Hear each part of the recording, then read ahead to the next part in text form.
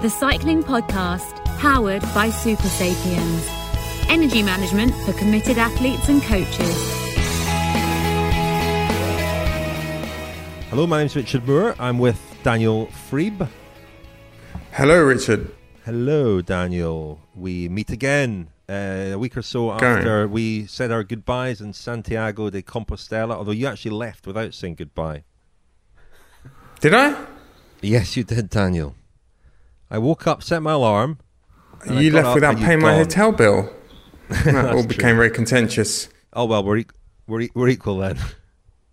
I've been kicking myself, Rich, because having done our last episode and talked about the pilgrims of the Camino de Santiago, our good friend, who we spoke to many times on the Vuelta, Luis Angel Mate, embarked on a pilgrimage back home to Marbella. And I was looking for pilgrims to interview, wasn't I, on the final Sunday of the Vuelta. And that was one day when I didn't speak to Luis Angel. He could have, he kept that quiet, didn't he?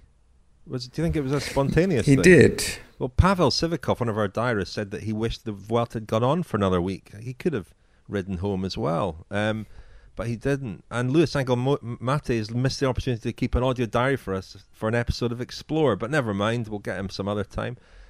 Speaking of Explore, we're also joined by the host of Explore, Lionel Birnie. Hello, Richard. Hello, yeah. Hello, Lionel. Well, Explore's been on an extended holiday, hasn't it? But it will be coming back. We've got some irons in the fire now, haven't we? Well, it's coming back very soon because we have got an audio diary from Mark Bowman, who won the GB Giro, and that is being turned into an episode as we speak. So that'll be coming very soon, and more episodes as well of Explorer. But you were doing some exploration, Lionel, around the Tour of Britain. You were there for, I think, the first half of the race at least. How was it? Yeah, it was really good, Richard. Yeah, it's a long while since I've been out and about round Great Britain. And normally, well, ever since we started daily coverage of the Vuelta, the Tour of Britain and the Vuelta have completely clashed, haven't they? Whereas there was still an overlap. The first stage of the Tour of Britain was on the same day as the final stage of the Vuelta. But yeah, I had the opportunity to go for a few days and really enjoyed it. Down in the West Country, first of all, the first time the Tour of Britain has been in Cornwall since the days of the milk race. And then worked its way up into Devon and then round into Wales. And I have to say, the stage that finished on the Great Orme in Llandudno was, I thought, outstanding. Really, really great finish. It was a sort of Belgian classic meets a sort of Breton stage of the Tour de France almost, and with a sort of uniquely Welsh character as well. And I suppose the takeaway, Jumbo-Visma won the race. They won the hearts and minds of just about everybody who's ever been interested in cycling when Pascal Inkhorn gave a bidon to a young cyclist who was keeping up with the break on one of the stages. He handed a bidon to him. But looking at the way the race shaped up in the end with Wout van Aert winning, very difficult on British roads, I think, to Van Aert-proof a Tour of Britain. Time bonuses and punchy little climbs are basically his bag, aren't they? So yeah, Van really good Aertification. Was it Van Aertification? Daniel, does that what do we call a race that can't be Van Aert proofed? The Tour of Britain. Excellent. That's one Possibly. For the what's the cycling podcast almanac or something where we invent words. What's one of those books? Well, we'll get back to you on that. We'll have to get our brains working. It looked great. The Tour of Britain, not always blessed by good weather, is it? And it was lucky with weather and some some major stars. I think it made that helped make the race as enthralling as it was. It all kind of seemed to fall into place. And I guess, well, we'll talk about the Tour of Britain in the first part, won't we? But I think that the team at the Tour of Britain deserve a lot of credit for putting the race on in the way that they did, because they missed a year last year, of course, because of COVID. And I think it must have been very, very difficult to organise and put on the Tour of Britain this year. And they've got the Women's Tour coming up in a few weeks as well. And I think what happened last week augurs well for that. So well done, Mick Bennett and the team, I guess, at the Tour of Britain. We will be talking about Tour of Britain in the first part. And then we'll be talking about the European Road Race Championships, a really exciting men's race there. And in the final part, we'll be looking ahead to the World Championships a little bit and talking about some of the transfer comings and goings. But before all that, have you got a news roundup for us, please, Lionel? Yeah, well, I'll start with the Tour of Britain. As I said, Wout van Aert won overall. He took 4 of the stages on the way as well, and clinched it on the final day with the time bonus in Aberdeen. Traded the leader's blue jersey with Ineos Grenadiers rider Ethan Hayter. Ineos Grenadiers won the team time trial, which put Hayter into the lead for the first time. Van Aert then took the lead at the Great Orme, and then Hayter benefited. Well, he won the stage in Warrington, but he also benefited from the fact that Van Aert was caught behind the crash on the run-in there. And then he held the lead for 2 days, but couldn't quite see the job through right at the end. Probably always up against it just because Van Aert was the quickest sprinter in the race, and he was hoovering up those time bonuses. But as you say, Rich, it was a really enthralling edition of the Tour of Britain this year, I think. And as you also said, the fact that COVID cancelled it last year. Britain is not the easiest place in Europe to put on a stage race, just because of the density of population and the difficulty of funding the whole thing. So well done to Mick Bennett and co for getting the race on this year. The European Championships were in Trento in Italy, and Sonny Colbrelli followed up his recent overall win in the Benelux Tour, where he'd beaten Matej Mohoric, by winning the road race. He was part of a 9-man break that had some real power in it. He had his Italian teammate Matteo Trentin in there, but also Tour de France champion Tadej Pogacar, Mark Hirschi, Pavel Sivakov, Benoit Cosnefroy and Remco Evenepoel. And that break whittled down as they went over the climb of the Povo, and until it was the 3 left out in front, Evenepoel, Colbrelli and Cosnefroy, and then finally it was just down to those 2, Colbrelli and Evenepoel, when they dropped the Frenchman on the final time up the climb with about 12 kilometres to go, and then it came down to the 2-up sprint, and the Italian had it. I don't know whether you guys were surprised there that Colbrelli beat Evenepoel, or whether you were expecting the Belgian to do it. But a big win for Colbrelli, and the 4th consecutive win for Italy in the European Championship road race after Trentin, Elia Viviani and Giacomo Nizzolo in recent years. That silver medal was Evenepoel's 2nd of the week, and it was an upgrade on the bronze he won in the time trial. The time trial was won by Switzerland's Stefan Kung, and Italy's Filippo Ganna was 2nd there. The women's road race was won by Ellen van Dijk. She launched an impressive solo break and won gold ahead of Germany's Liane Lippert, who led in the chasers over a minute back. The Dutch have dominated the women's European Championship road race in a similar way to the Italians in the men, because the Dutch have won 5 out of the 6 elite women's road races at the Euros. Van Dijk also won silver in the time trial behind Marlen Reusser of Switzerland. Some other important racing news, particularly relevant with the World Championships and Paris-Roubaix coming up.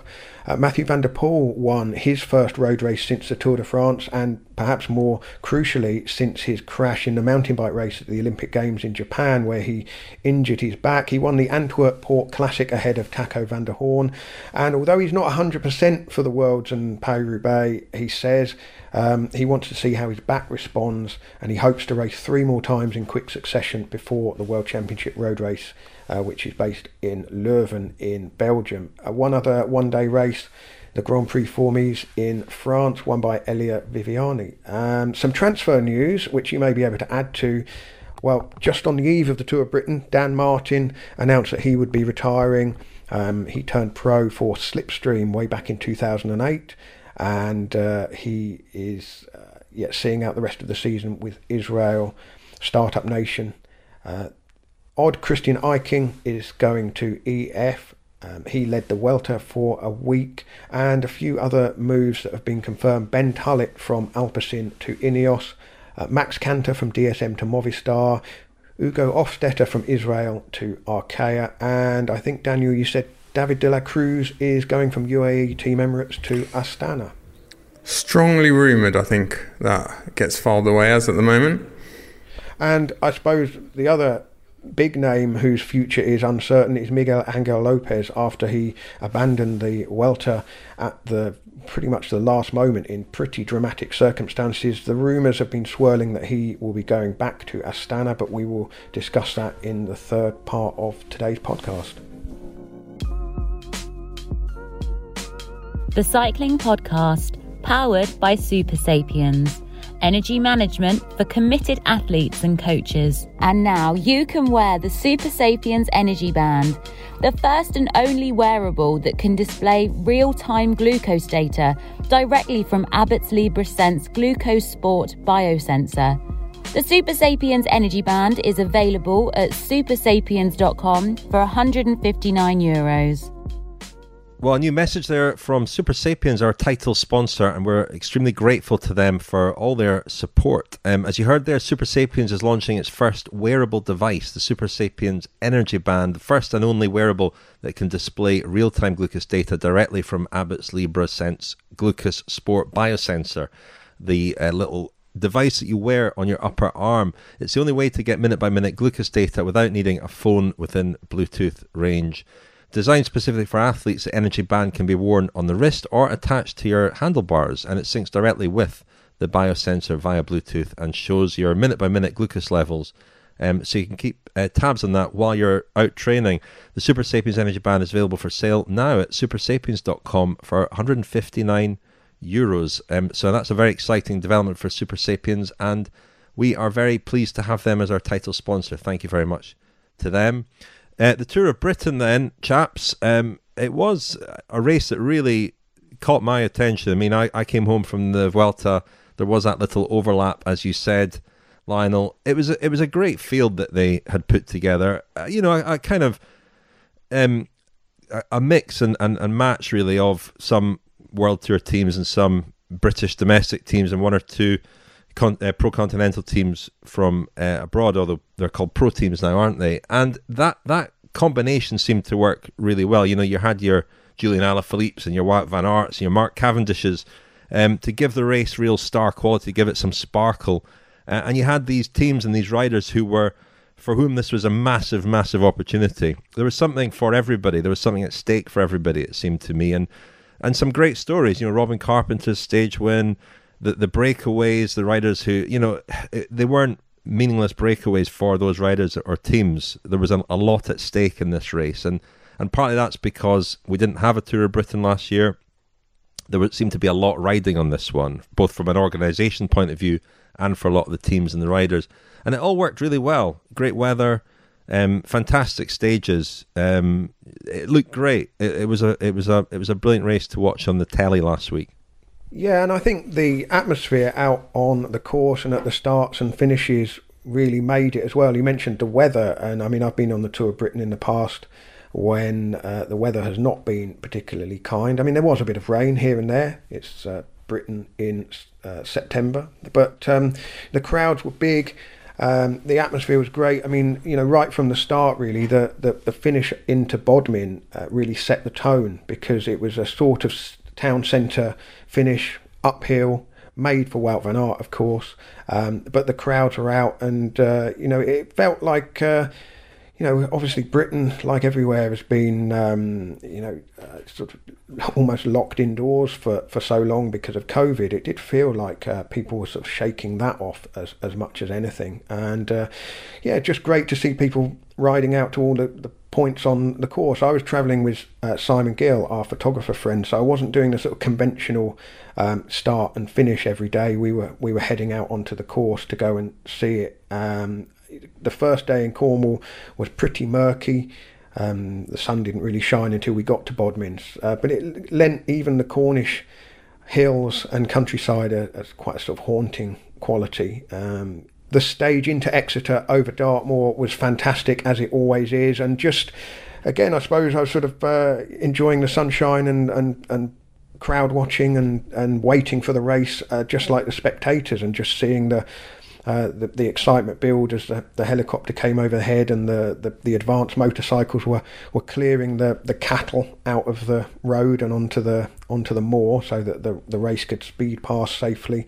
It just felt very 3D experience, I suppose. Maybe that's just my perspective because I've been at home so much this year. I've not been at the Grand Tours as much as you guys have. But yeah, I really enjoyed it. And as I said, I think the Great Orme, is a keeper. Any bike race in the world could finish up there and you would get a great finish. It was the sort of climb that you could slot into a one-day classic and have a brilliant race. And so credit to the organisers for not only finding it, but getting the people who need to give permission for such things to happen on side so that it could happen. And in terms of the actual race itself, Ethan Hayter, I thought, was the revelation of the week, really. I wasn't entirely sure how good a climber he would be. I thought the Great Orme might, be the end of his overall challenge, but it wasn't at all. He was right up there on the shoulders of Van Aert and Alaphilippe. And that meant over the last 3 days of the race, it was nip and tuck whether Hayter would hold on or whether Van Aert would find a way. And in the end, that sprint finish into Aberdeen, it was just a little bit of perhaps poor positioning or just in the wrong place.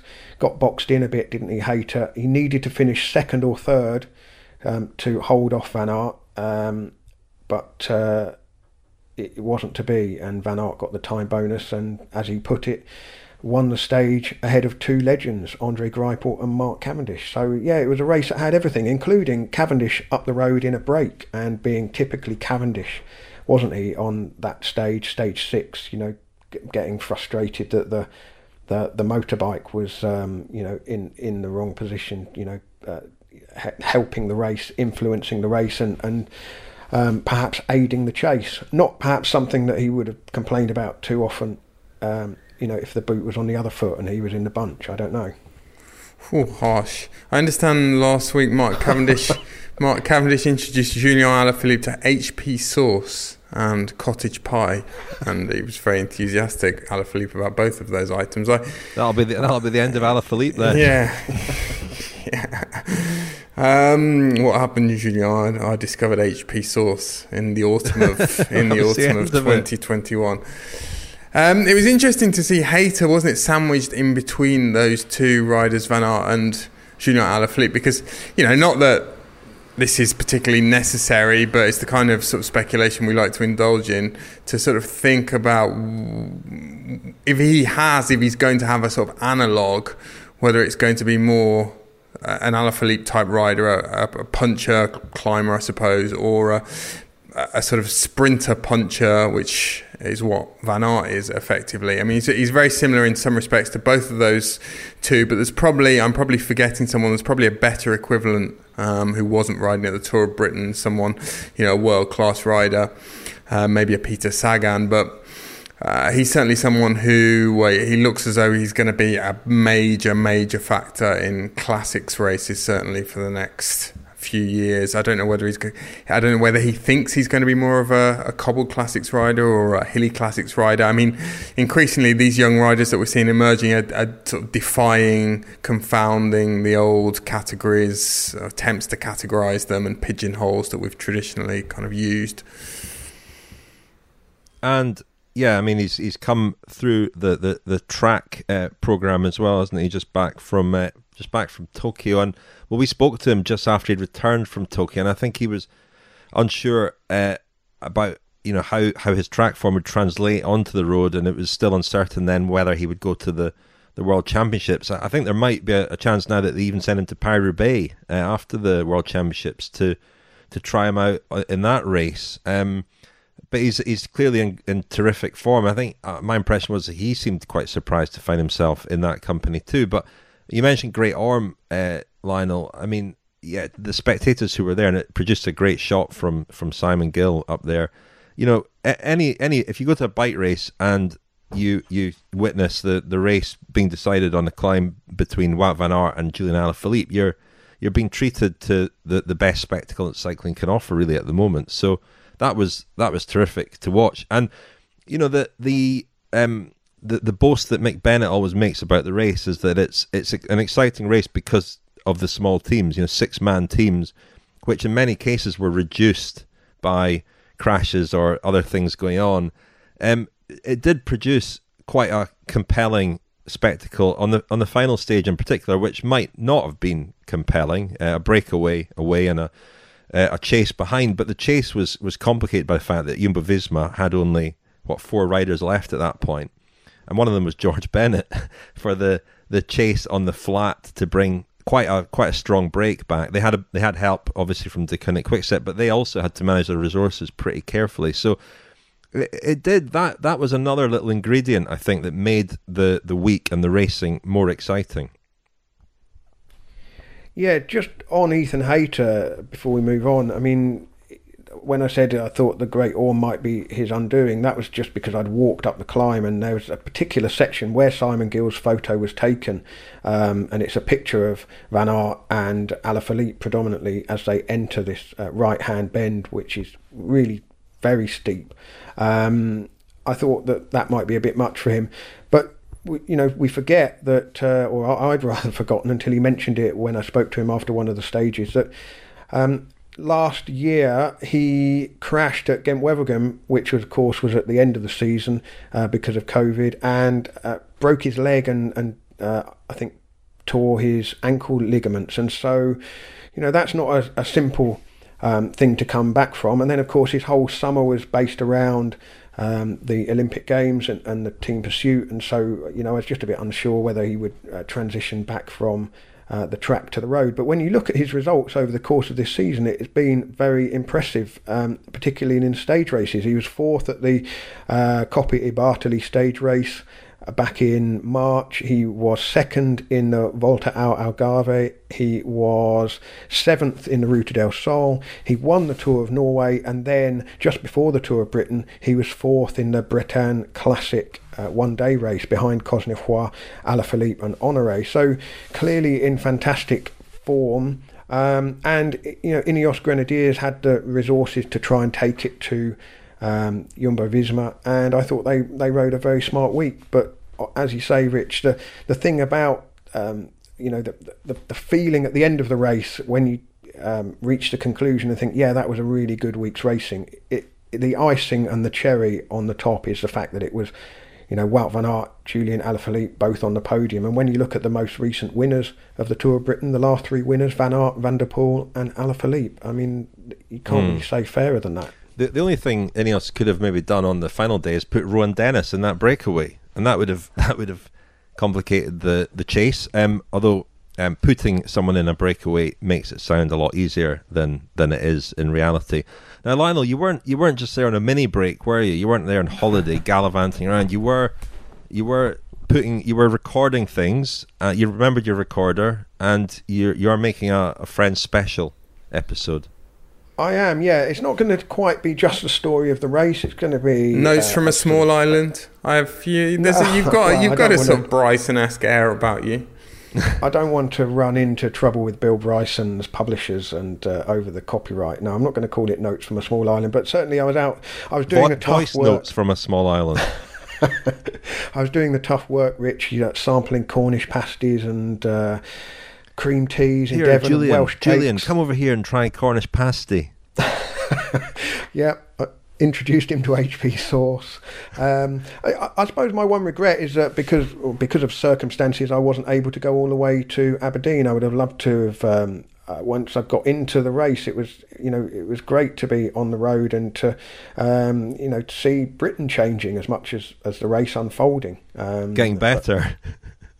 Well, as it headed towards Scotland, I know, Rich. I bailed out. Yeah, they saved the best till last. The last 2 stages. Sorry about that, Scotland. I'm a bit 0 for 2 on Scotland this year, aren't I? But I will hopefully make amends for that in 2022. What have you got against Scotland, Lionel?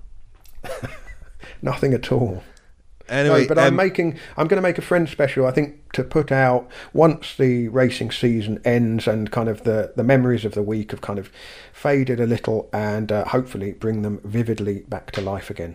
But I think we can hear one interview that you did with Dan Martin, riding his last Tour of Britain, because, as you said, he's announced, I think, an announcement that surprised a few people, that he would retire at the end of the season, because he's had, he's a good season, hasn't he? Won a stage at the Giro But this will be his last season. So shall we hear from Dan Martin now?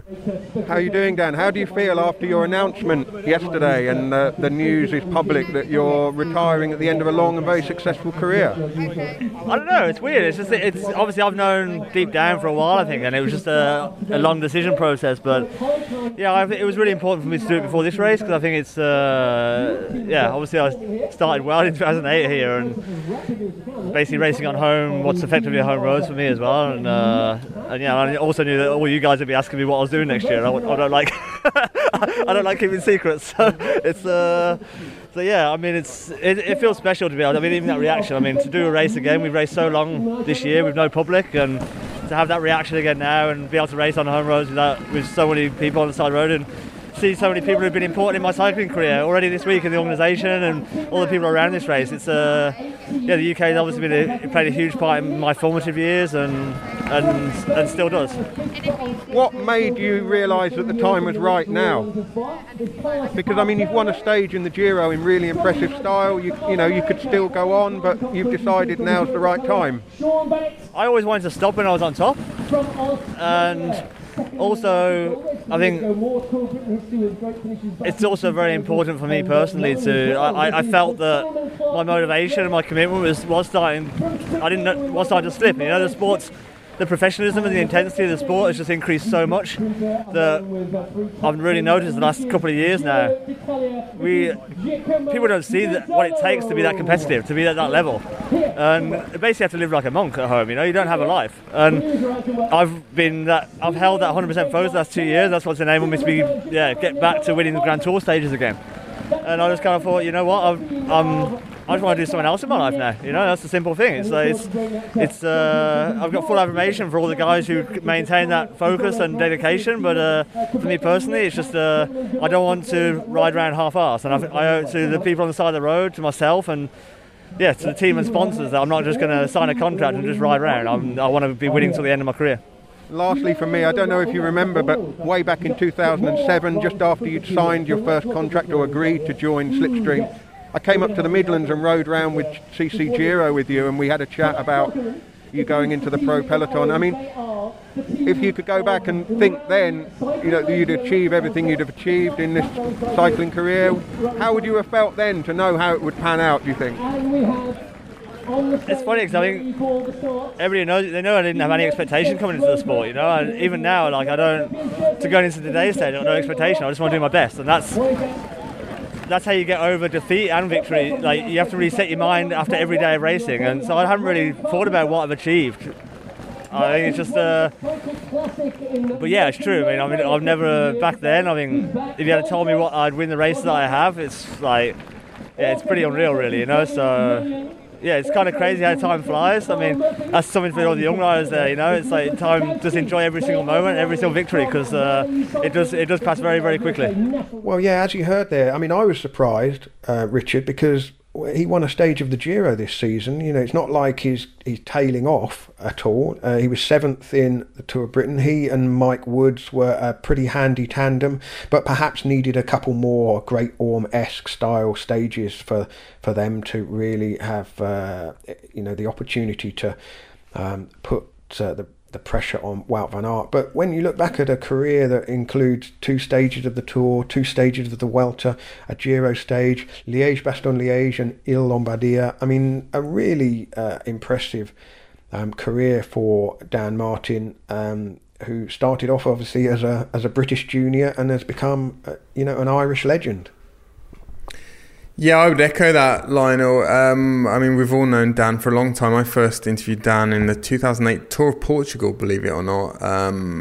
He was riding for Garmin at the time. He was Irish champion, and they were sort of sent like lambs to the slaughter to this Volta a Portugal, which was full of the sort of cast-offs of Operación Puerto, Mancebo, Sevilla. It was a sort of infamous edition of the race for that reason, but Dan finished 10th, I think, that year. And he'd also won the Route du Sud that year and was clearly incredibly talented from the word go when he started as a professional rider. And, for a guy who didn't have one obvious, superpower, he wasn't the best climber, he wasn't a fantastic time trialist. The World Tour calendar caters to up to a point for guys like that, and he had to, for his big wins, look at races like Liège-Bastogne-Liège, Tour of Lombardy, the hardest one-day races on the calendar, really. And he managed to pull off those two, wins in both of those, and also complete his collection, as you said, this year of Grand Tour stage wins. Plus, other prestigious races like the Volta a Catalunya. When he raced there, he was sort of racing on home roads, but was, because of that, under slightly more pressure. And most of the time Dan delivered for his teams on a consistent basis, and he was also, we should add, a real delight to deal with from our point of view in the media. He was someone who was incredibly professional, very accessible, always very generous with his time. So I think we'll all miss him. And I was thinking back to when I first met Dan Martin. It was 2007, towards the end of the year, and he was, I was working for Cycling Weekly at the time, and I was invited up to CC Giro, a club in the Midlands, which was basically Dan and Neil Martin's club, or one of their clubs, and we went for a sort of a group ride, and it just, that came back to my mind this week when he'd announced his retirement, and it made me look up his dad's results. Neil Martin was a professional rider. He rode the 1987 Kellogg's Tour of Britain for the Percy Bilton team. Those who remember cycling in the 80s, that will all mean something to you. But I suppose that was why he made his announcement. Well, it was why he made his announcement on the eve of the race, and certainly down in Penzance, when he was announced to the crowd, he got an incredibly warm reception. Yeah, can I just add another memory of Dan Martin, a much more recent one, and it's from the Tour de France this year when the race went to Andorra. He was quite prominent on that stage, but he was, more than that, very emotional at the finish because his family had been out. He lives in Andorra. His wife and twin girls have become, a bigger and bigger part of his life, obviously. And I think my sense that day was that, he'd found it quite tough, even just racing on these home roads and seeing his family out by the roadside. So I said I was surprised he retired, but seen in that context, maybe not so much, because, I got the sense that he felt the pull of family quite a lot. But, I mean, you mentioned all his achievements, Daniel, and it's hard, he's one of these riders who can retire probably quite satisfied that he really has done all that he could do with his talent. He's won all the races that he probably could have won. And there aren't maybe many riders who can head into retirement having done that. It feels churlish and slightly unfair to mention one race. I'm not going to call it a big miss because he performed brilliantly in this race time and time again. But it almost surprised me that he never managed to win Flèche Wallonne, and that was purely because he encountered a couple of riders at different times who were absolute masters at the Mur de Huy, those riders being Valverde, about whose victories you can have, you can have misgivings, and Alaphilippe, who as well, he came on. I take it all back. he can head into retirement with a Mur de Huy sized mountain of regret. Well, he'll be chased off into retirement by that panda, or thoughts of that panda. It will haunt him into retirement. I read someone suggesting that he now in retirement has to go back to Liège-Bastogne-Liège dressed as a panda. For those who don't remember that far back, the 2013 Liège-Bastogne-Liège, which was the one that Dan Martin won, a spectator got onto the course dressed as in a full head-to-toe panda outfit. Quite an image. I always think about him because in Berlin, one of the main food delivery companies is called Food Panda. So you've got all these chaps riding around with these enormous square cool boxes on their back with pictures of pandas on the back. And I always think of Dan Martin when I see them. Chute à l'arrière du peloton, cycling podcast team car at the back of the pack, please. That's PK interrupting this week's episode to remind us to tell you that it is sponsored by LinkedIn Jobs. Now, if you're a small business owner and you're looking to employ somebody, it can seem quite daunting, not to mention time-consuming. But this is where LinkedIn Jobs can be absolutely invaluable, especially if you're looking for somebody with very specific skills or experiences. We know this ourselves, having used LinkedIn Jobs to find a Spanish-speaking audio producer for our new sister podcast, El Cycling Podcast. Having been scratching our heads wondering how on earth we would find the right person, suddenly, having posted on LinkedIn Jobs, within a few days, we had over 50 applicants and more than 15 really strong candidates. We eventually settled on one who, 17 episodes into L Cycling Podcast, hosted by Laura Messiger and Rob Hatch, continues to do a great job. You can, with LinkedIn Jobs, create a free job post in minutes to reach your network and beyond to the world's largest professional network with over 30 million people in the UK. Focus on candidates with the skills and experience you need, use screening questions to get your role in front of only the most qualified people, and then use the simple tools on LinkedIn Jobs to quickly filter and prioritise who you'd like to interview and hire. LinkedIn Jobs helps you find the candidates worth interviewing faster, and you can post a job for free. Just visit linkedin.com/cycle. Again, that's linkedin.com/cycle to post a job for free. Terms and conditions apply. Well, we mentioned in the last part that we've got a Friends special from your gallivanting around the Tour of Britain coming up. We've got a few more Friends specials coming too. Been a bit quiet on that front over the summer while we've been producing so many episodes from the Grand Tours, etc. But we've got a few episodes coming up soon.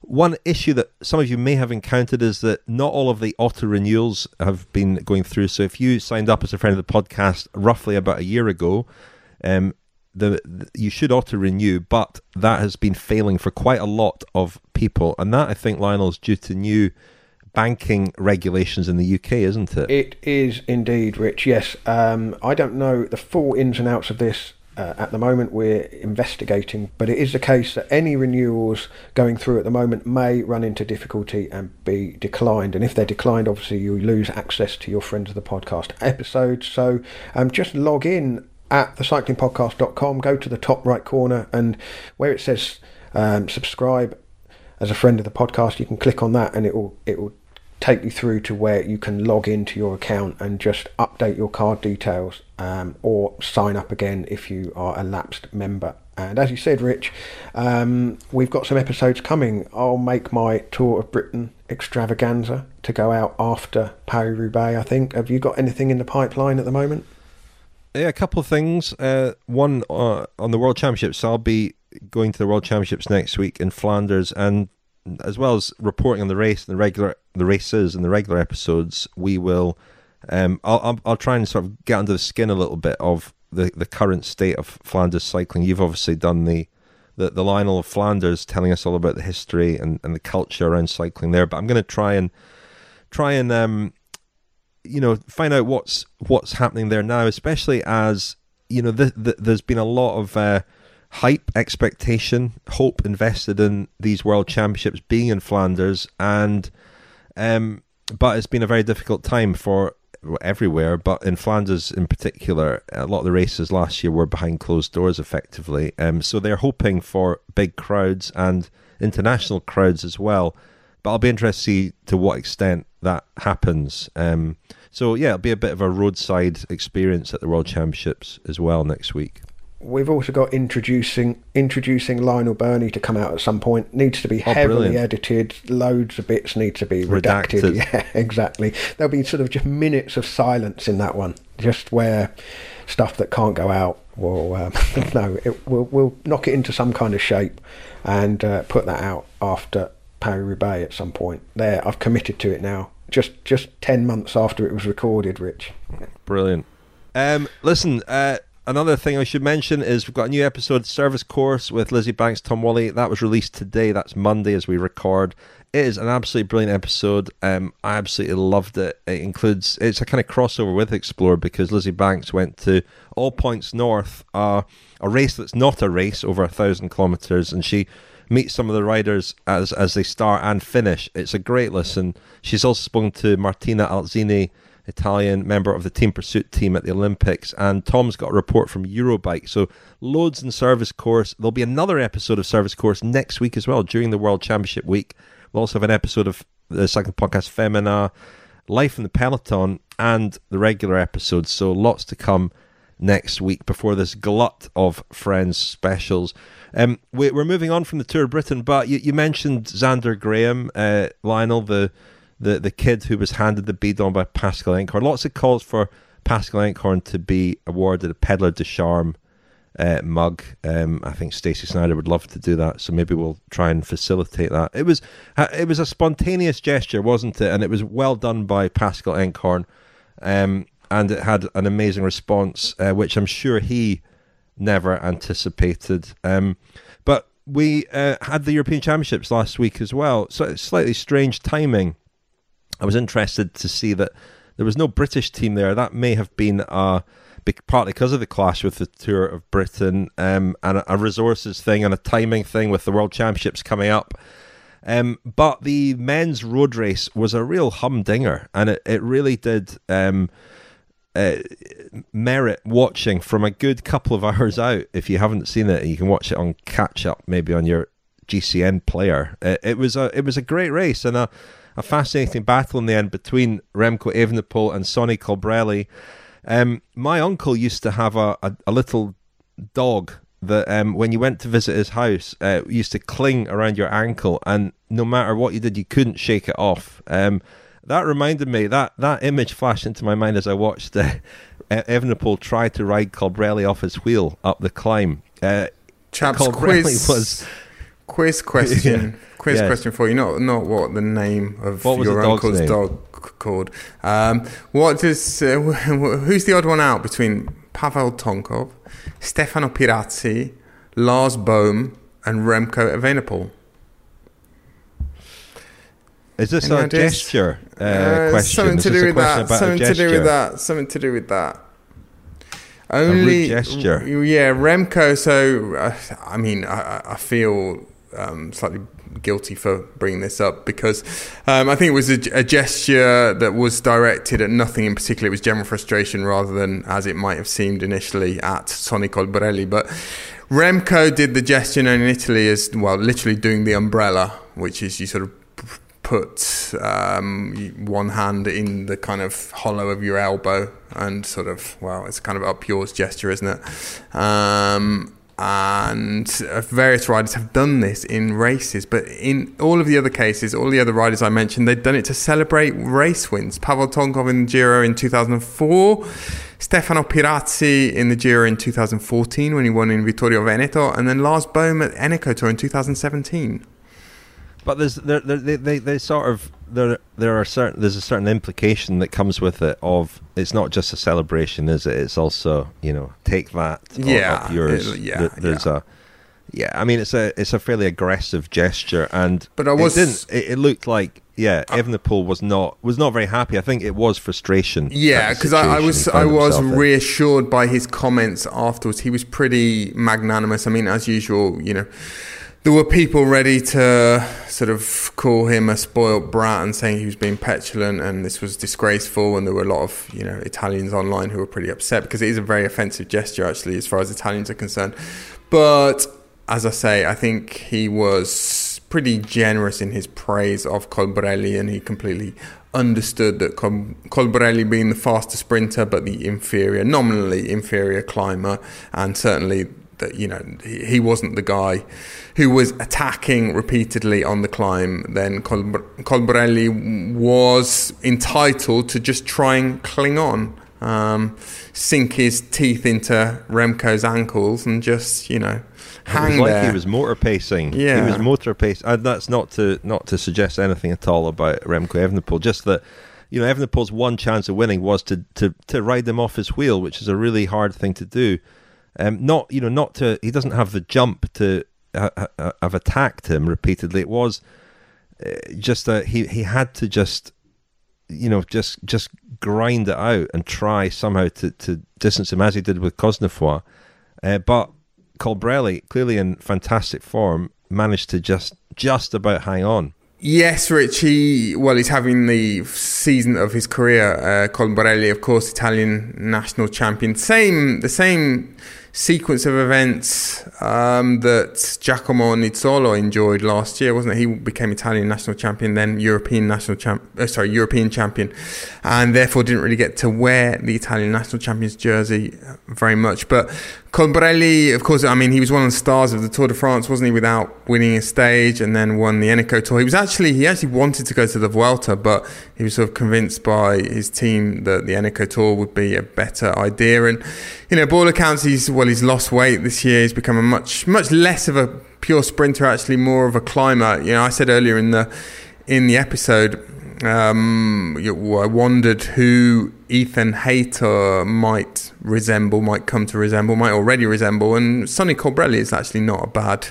match, is he? You know, a sort of a sprinter who can certainly climb, and he's quite punchy uphill. But yeah, Colbrelli's a rider who is changing, evolving, becoming better and better. He's 31 now and has become one of the top performers for a Bahrain victorious team that's having just an extraordinary season. And I was speaking to Rod Ellingworth actually about Colbrelli at the Vuelta. Ellingworth, of course, has left Bahrain. He's no longer the team principal there. But he said that in the previous 18 months or so, Colbrelli was someone who had really embraced a sort of new way of working in that team. And by all accounts, Rolf Aldag arriving in that team at the start of this season has also had a big impact on various different riders. Colbrelli might well be one of them, but he now becomes, I guess, one of the favourites for the World Championship road race, doesn't he? I mean, there's certainly nothing there in terms of climbing, length of climbs that would be prohibitive for Colbrelli, and he's not a guy that anyone will want to take to the finish, even Wout van Aert. There's less climbing at the World Championships. It's different. It's a different kind of course completely. Obviously, closely resembling Brabantse Pijl, Flesch Brabançon as it's also known. And he won that race, Colbrelli, a few years ago, 2017. He won that race, so he can certainly ride in that sort of terrain. But in total, I think there was 3,500 meters of climbing at the European road race, which was just 170 odd kilometers. The World Championships, I think there's 2,500 meters of climbing just. It doesn't sound very much that, does it? It doesn't, but there are these short, cobbled, short, sharp climbs. But yeah, I mean, it's basically between a Tour of Flanders and Liège-Bastogne-Liège. It's somewhere right in the middle, which is is interesting. And I think Colbrelli is exactly the sort of rider that this race could suit. But we shall see. But it was an entertaining European title. Is it devalued at all by the timing, which meant that a lot of riders were missing? Wout van Aert, Mathieu van der Poel, Julian Alaphilippe. A lot of the riders who you would have fancied for it were missing. Is that a problem for the sort of prestige of that title, do you think? I think it's been a bit of a surprise success. I think it was the 6th edition, wasn't it, this year of the elite European road race. And I think every year it's become more prestigious. It obviously helped that, well, it was a fantastic setting yesterday. Trento in north of Italy is a city with quite a decent cycling heritage. A lot of good riders have come from near there. Matteo Trentin, in fact, who was pretty instrumental yesterday, is from just around the corner. Gianni Moscon was in the Italian team as well. He's from there. I think Gilberto Simoni, who is probably Trento's most famous cycling son, was actually instrumental in designing the route, and he talked publicly about how it was a good idea for this not to try to mimic the World Championship road race in distance, that it doesn't need to be 250 kilometres or anything close to that. And we saw that yesterday, didn't we? 170 something kilometres, and it was more than hard enough, challenging enough, and sort of inviting enough for opportunists and teams that wanted to be aggressive, like the French, for example. What about Evenepoel before we move on? Because it's been a curious season for him, really, hasn't it? If we think back to last autumn and that terrible crash in Il Lombardia, and then his first race back was the Giro, and there was a lot of expectation and very high hopes, but the first couple of weeks looked to be going pretty well, but it unravelled fairly quickly for him. And since then, he's won the Belgium Tour. He's been off to the Olympics, where he was 9th in the time trial. Not bad, but perhaps not fulfilling the sort of the hype around Evenepoel. And then he's back to winning ways with the Tour of Denmark and a couple of races in Belgium, including the Brussels Classic. It's worth noting that at the Benelux Tour, just before the European Championships, he was struggling with sort of stomach problem and some kind of fever. He wasn't eating or sleeping terribly well, and he didn't start the 5th stage. But he'll be in the Belgian team for the World Championships, and I guess is the sort of the secondary focal point in that team, with Van Aert obviously being one of the outstanding favourites, if not the outstanding favourite to win the race. But Evenepoel is a very handy rider to have as a sort of second option, isn't he? He's got one way of winning, hasn't he, though, Evenepoel? He has to get away on his own. He's a rider... That's it. I don't know about you chaps, but he's a rider that I just cannot... Well, I certainly can't pigeonhole him, but, you know, I talked earlier in the episode in relation to Hayter about one of the things we automatically do with any emerging talent is look for kind of analogues and similar riders, reference points from the past. And Evenepoel sort of cycles in a language I don't really understand.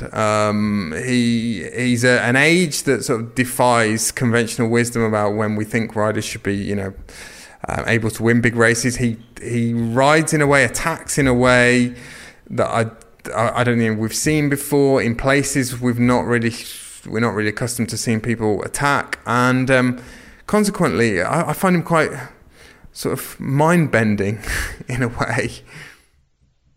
Yeah, I'm trying to think of it's his build as well makes him an unusually effective time trialist for somebody who's that sort of compact and light, you know, 60 kilos.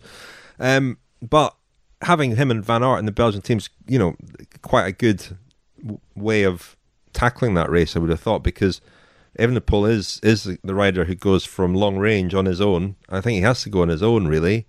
And Van Aert's the guy who's there for the you know, any kind of sprint if it comes down to that. So it could work very well for them. I mean, the other thing I think is unusual about him is, and I don't think this is really his fault, and I don't think it's intentional, but he has this public persona in Belgium which has almost been it's almost been created for him and sort of superimposed on him and his personality and his kind of aura.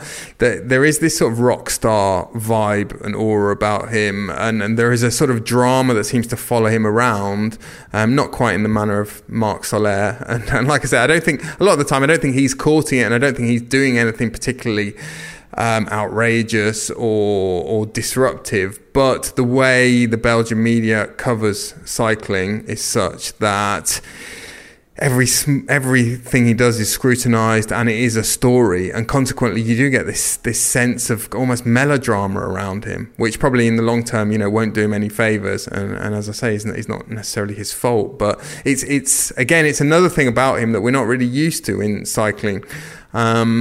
You know, cycling is a sport where generally the protagonists, in the grand scheme of things, compared to footballers, and they are quite low profile, low key, you know, feet very much on the ground, and that's a privilege that Remco hasn't really been afforded to sort of comport himself like that. The Cycling Podcast is supported by Science in Sport. Science in Sport. Fueled by science. Thanks very much indeed to Science and Sport for their support of the Cycling Podcast. If you would like 25% off all your Science and Sport products, head over to scienceandsport.com and at the checkout enter the discount code SISCP25. Somebody got in touch to ask whether the code was still working because it didn't seem to work for them. It is. If you have any problems with the code, do drop us an email. You know, periodically these things don't work, but it's still very much live, and it should get you 25% off all your Science and Sport products. Yeah, it only doesn't work when Science and Sport are running some kind of discount on everything. So it may well have been that was the case. It also doesn't work in conjunction with any other code, so you can't sort of get 30% off with Ian Boswell and then another 25% off with us. It doesn't work that way. Oh, anyway, listen, any other unfinished business from the Vuelta in particular, Daniel? We're all still, I guess, on tenterhooks wondering what will happen to Miguel Angel Lopez, Superman, who left the Vuelta a day early, and you spoke to Sebe Unzue, the boss at Movistar, on the final day of the Vuelta, who suggested that a decision would be taken very quickly about his future, and there have been reports linking him to a move back to Astana. Any developments there that you've heard of? Well, Rich, Superman, or as Juan Carlos Bejarano, the Colombian journalist, told us or suggested on the last day of the Vuelta when we spoke to him in Santiago, Normal Man. normal man, Miguel Angel Lopez. It does seem very much as though, well, we got this sense from Unzué on the last day. It seems as though the divorce from Movistar is in the post. And there were even reports last week in El País, I think, that it was being worked on, the finer details, and there was no great desire on either part to carry on. And I suppose, you think back to last year when he joined, and all the memes about what he'd said about Movistar in the past, and what he'd said a couple of years ago at the Vuelta, and called them, the usual stupid idiots, or the usual idiots. And I suppose it's all quite sad, really. I think not least because personally, I thought he was quite a good fit for that team. It's a team that has got talent, and Enric Mas has been pretty solid for them so far. I think twice, I think he was fifth in both Grand Tours that he did last year, and then a sixth and a second this year. But it felt like they needed something else. They needed, some sort of auxiliary to Mas, or an alternative to Mas, and especially with Valverde inching ever closer to retirement. But it sounds as though they're not going to have that, because Superman, Normal Man, is on his way back to Astana. I mean, what did you make of it, Napalm, from afar? Well, I mean, there's so many things to it, really. I mean, I could totally imagine myself having that sort of crisis, and so I sort of see it from all ways round, really. From the team's point of view, yes, you could say, well, look, your job now, mate, is to just ride on in and get the best result you can, not just down tools because it's not worked out. I can see that point. The team are entitled to have that point of view. But again, an individual, a rider who, probably pushed to the brink of total frustration, that everything just unravelled. It was a spectacular unravelling, wasn't it? And I mean, sport is it's the sort of place where a rush of blood to the head can happen in the heat of the moment. The people have this impression watching a bike race on TV. They're just going up the mountain, they're going along the valley road, they're going down the descents, and it's all we're quite divorced from it. It looks pretty controlled, but we've no idea what's going on in their minds, and the heart beating out of the chest with just a physical effort, but also the mental pressure of it. I did have a long chat with Max Chiandri at the Tour of Britain. He's a sort of a slight outsider in Movistar, isn't he? He talks about them almost as if they're a separate entity to him. Sometimes, I mean, he's been there a couple of seasons at least now, hasn't he? He was there, of course, when Carapaz won the Giro for them. And just a few things he said. I mean, he wouldn't really be drawn on Lopez, what he's like as a rider, but he did say, "Oh, it's so easy just to." He was saying he was travelling to the Tour of Britain and he was watching on his laptop, in an airport hotel bar or whatever. And yeah, from that perspective, it looks absolutely crazy. But you just don't know what's going on with the rider and in the rider's minds. And also talking to Max, I got a sense of just what a sort of traditional outfit Movistar are, and I could completely understand if they did let him go, because they just want to keep the boat steady moving forwards. I mean, one little thing that Max said was that inside the truck at the Tour of Poland, there's a cabinet with all the tools in. This is the mechanic's truck, and inside that cabinet, in one of the drawers, there's an immaculate set of Campagnolo tools from the 1990s. And when you open the case of that tool kit, inside, just slipped in the top, is a sheet of paper with Miguel Indurain's measurements, bike measurements, just written on it in pen. And that's just been kept in there for 30 plus years, just in case he comes back. Just in case he comes back. I mean, there's a spot on the team potentially next year. I don't know, but I just think I'm quite critical sometimes of Movistar. Their tactics, and just the fact that that they do seem to be quite old school, perhaps stuck in the past in some ways. But I also think that they're just they're sort of a Spanish kind of, I don't know, what are they? A Spanish galleon that's just, it's made out of 1970s wood or 1980s wood, but it's still a seaworthy vessel, and they just want to keep it going in the way that they want to keep it going. And I suppose the grown-up solution now is if Lopez is not happy with the team and the team are not happy with Lopez, then find a solution that's best for all parties. But I really wasn't. I probably a few years ago I would have been in the camp of like, well, that's a completely unreasonable downing of tools by Lopez.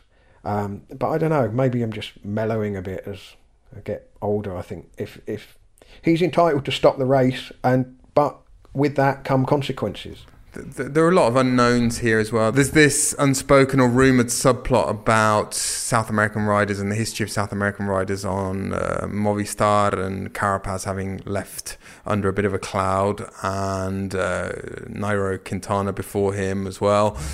And, in the last week I've noticed there's been stuff on social media. I think a Colombian politician, it might be some kind of MP or senator, has been tweeting about, or has been suggesting that Ivan Sousa, who is moving from Ineos to Movistar, is making a terrible mistake because, he'll go the same way as Superman. And we don't really know that. We pick up certain things. I mean, I've mentioned the example of how my perception at races this year of the way Superman was sort of being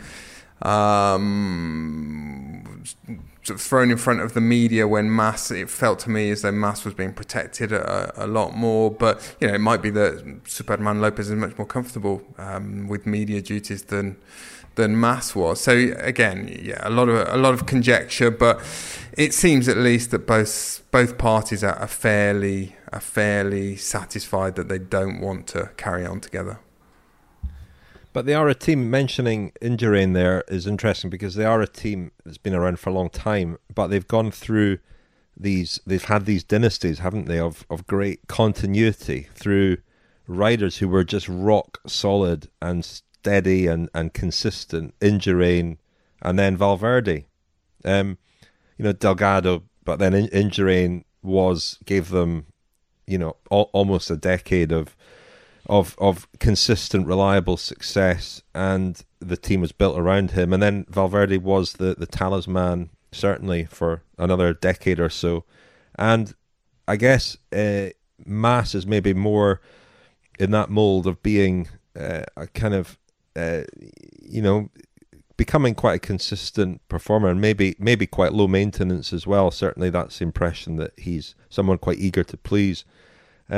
So who knows? I mean, but is he the guy that's going to get them the results of this similar caliber to Valverde and Indurain? I don't know. Yeah, and you talk about the evolution of the team, and Lionel, you compare them to some kind of a galleon. Well, at times it's been, when they have tried to pivot, it has been a bit like turning around an oil tanker. And in that vein, in the last week, or in the piece in El País that I mentioned, Unsue was quoted about one of their new signings next year is an 18-year-old, Javier Romo, who, well, he's the sort of latest off the conveyor belt of these baby phenoms.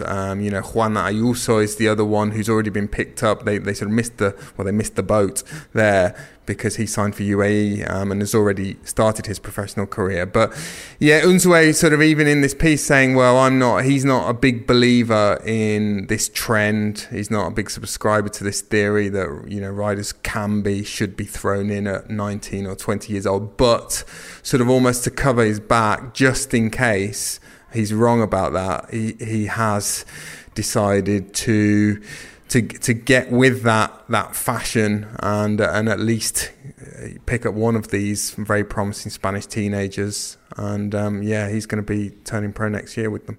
Patxi Vila said a similar thing, though, Daniel, at the Vuelta, didn't he? Where he said that there were certain riders who would just mature a little bit more slowly and gradually, put Mas in that category. And separately to this, I was speaking to an agent the other day who's saying that teams are all looking now for 19, 20-year-olds, and the riders who are 22, 23 looking for a second contract are really struggling. They're the riders who are being discarded at the moment, and there could be a Mas among them, somebody who is a bit a bit of a slower I developer. can imagine an orderly queue starting to form behind that lad at the Tour of Britain. You know, sort of a gaggle of agents shuffling up on the pavement alongside him. When he's already signed with UAE for the next 10 years.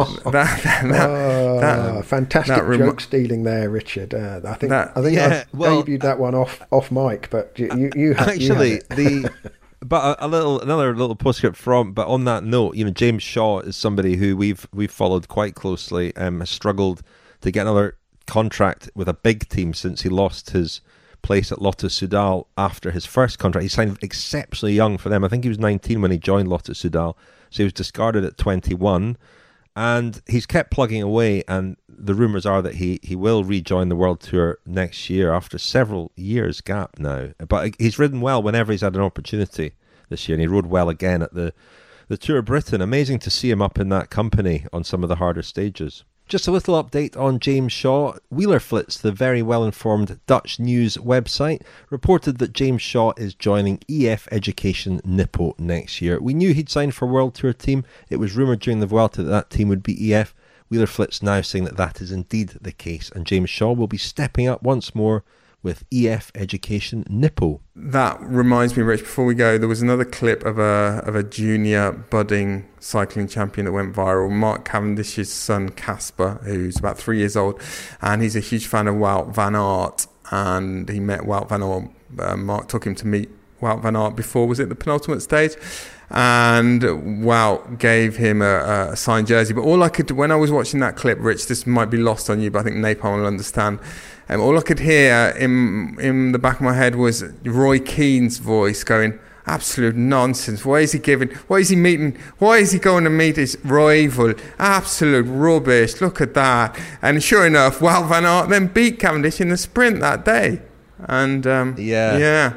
So there you go. On a similar note, I mean, the young lad Xander Graham, who was taken on Team Visma Bus, I noticed his Instagram account, which has taken off, but he calls himself Xander Pol, Van Aert's great rival, of course. So yeah, Van Aert apparently had him in a headlock and made him promise to renounce his favoritism for Van der Poel and switch it to him instead. Not sure that's happened. Anyway, we should wrap things up. It's the World Championships next week. We've got lots of episodes coming out next week. I'll be heading over there for the time trials and then back for the road races. And I think next week's episode will be out on about Thursday, Lionel. Is that the plan?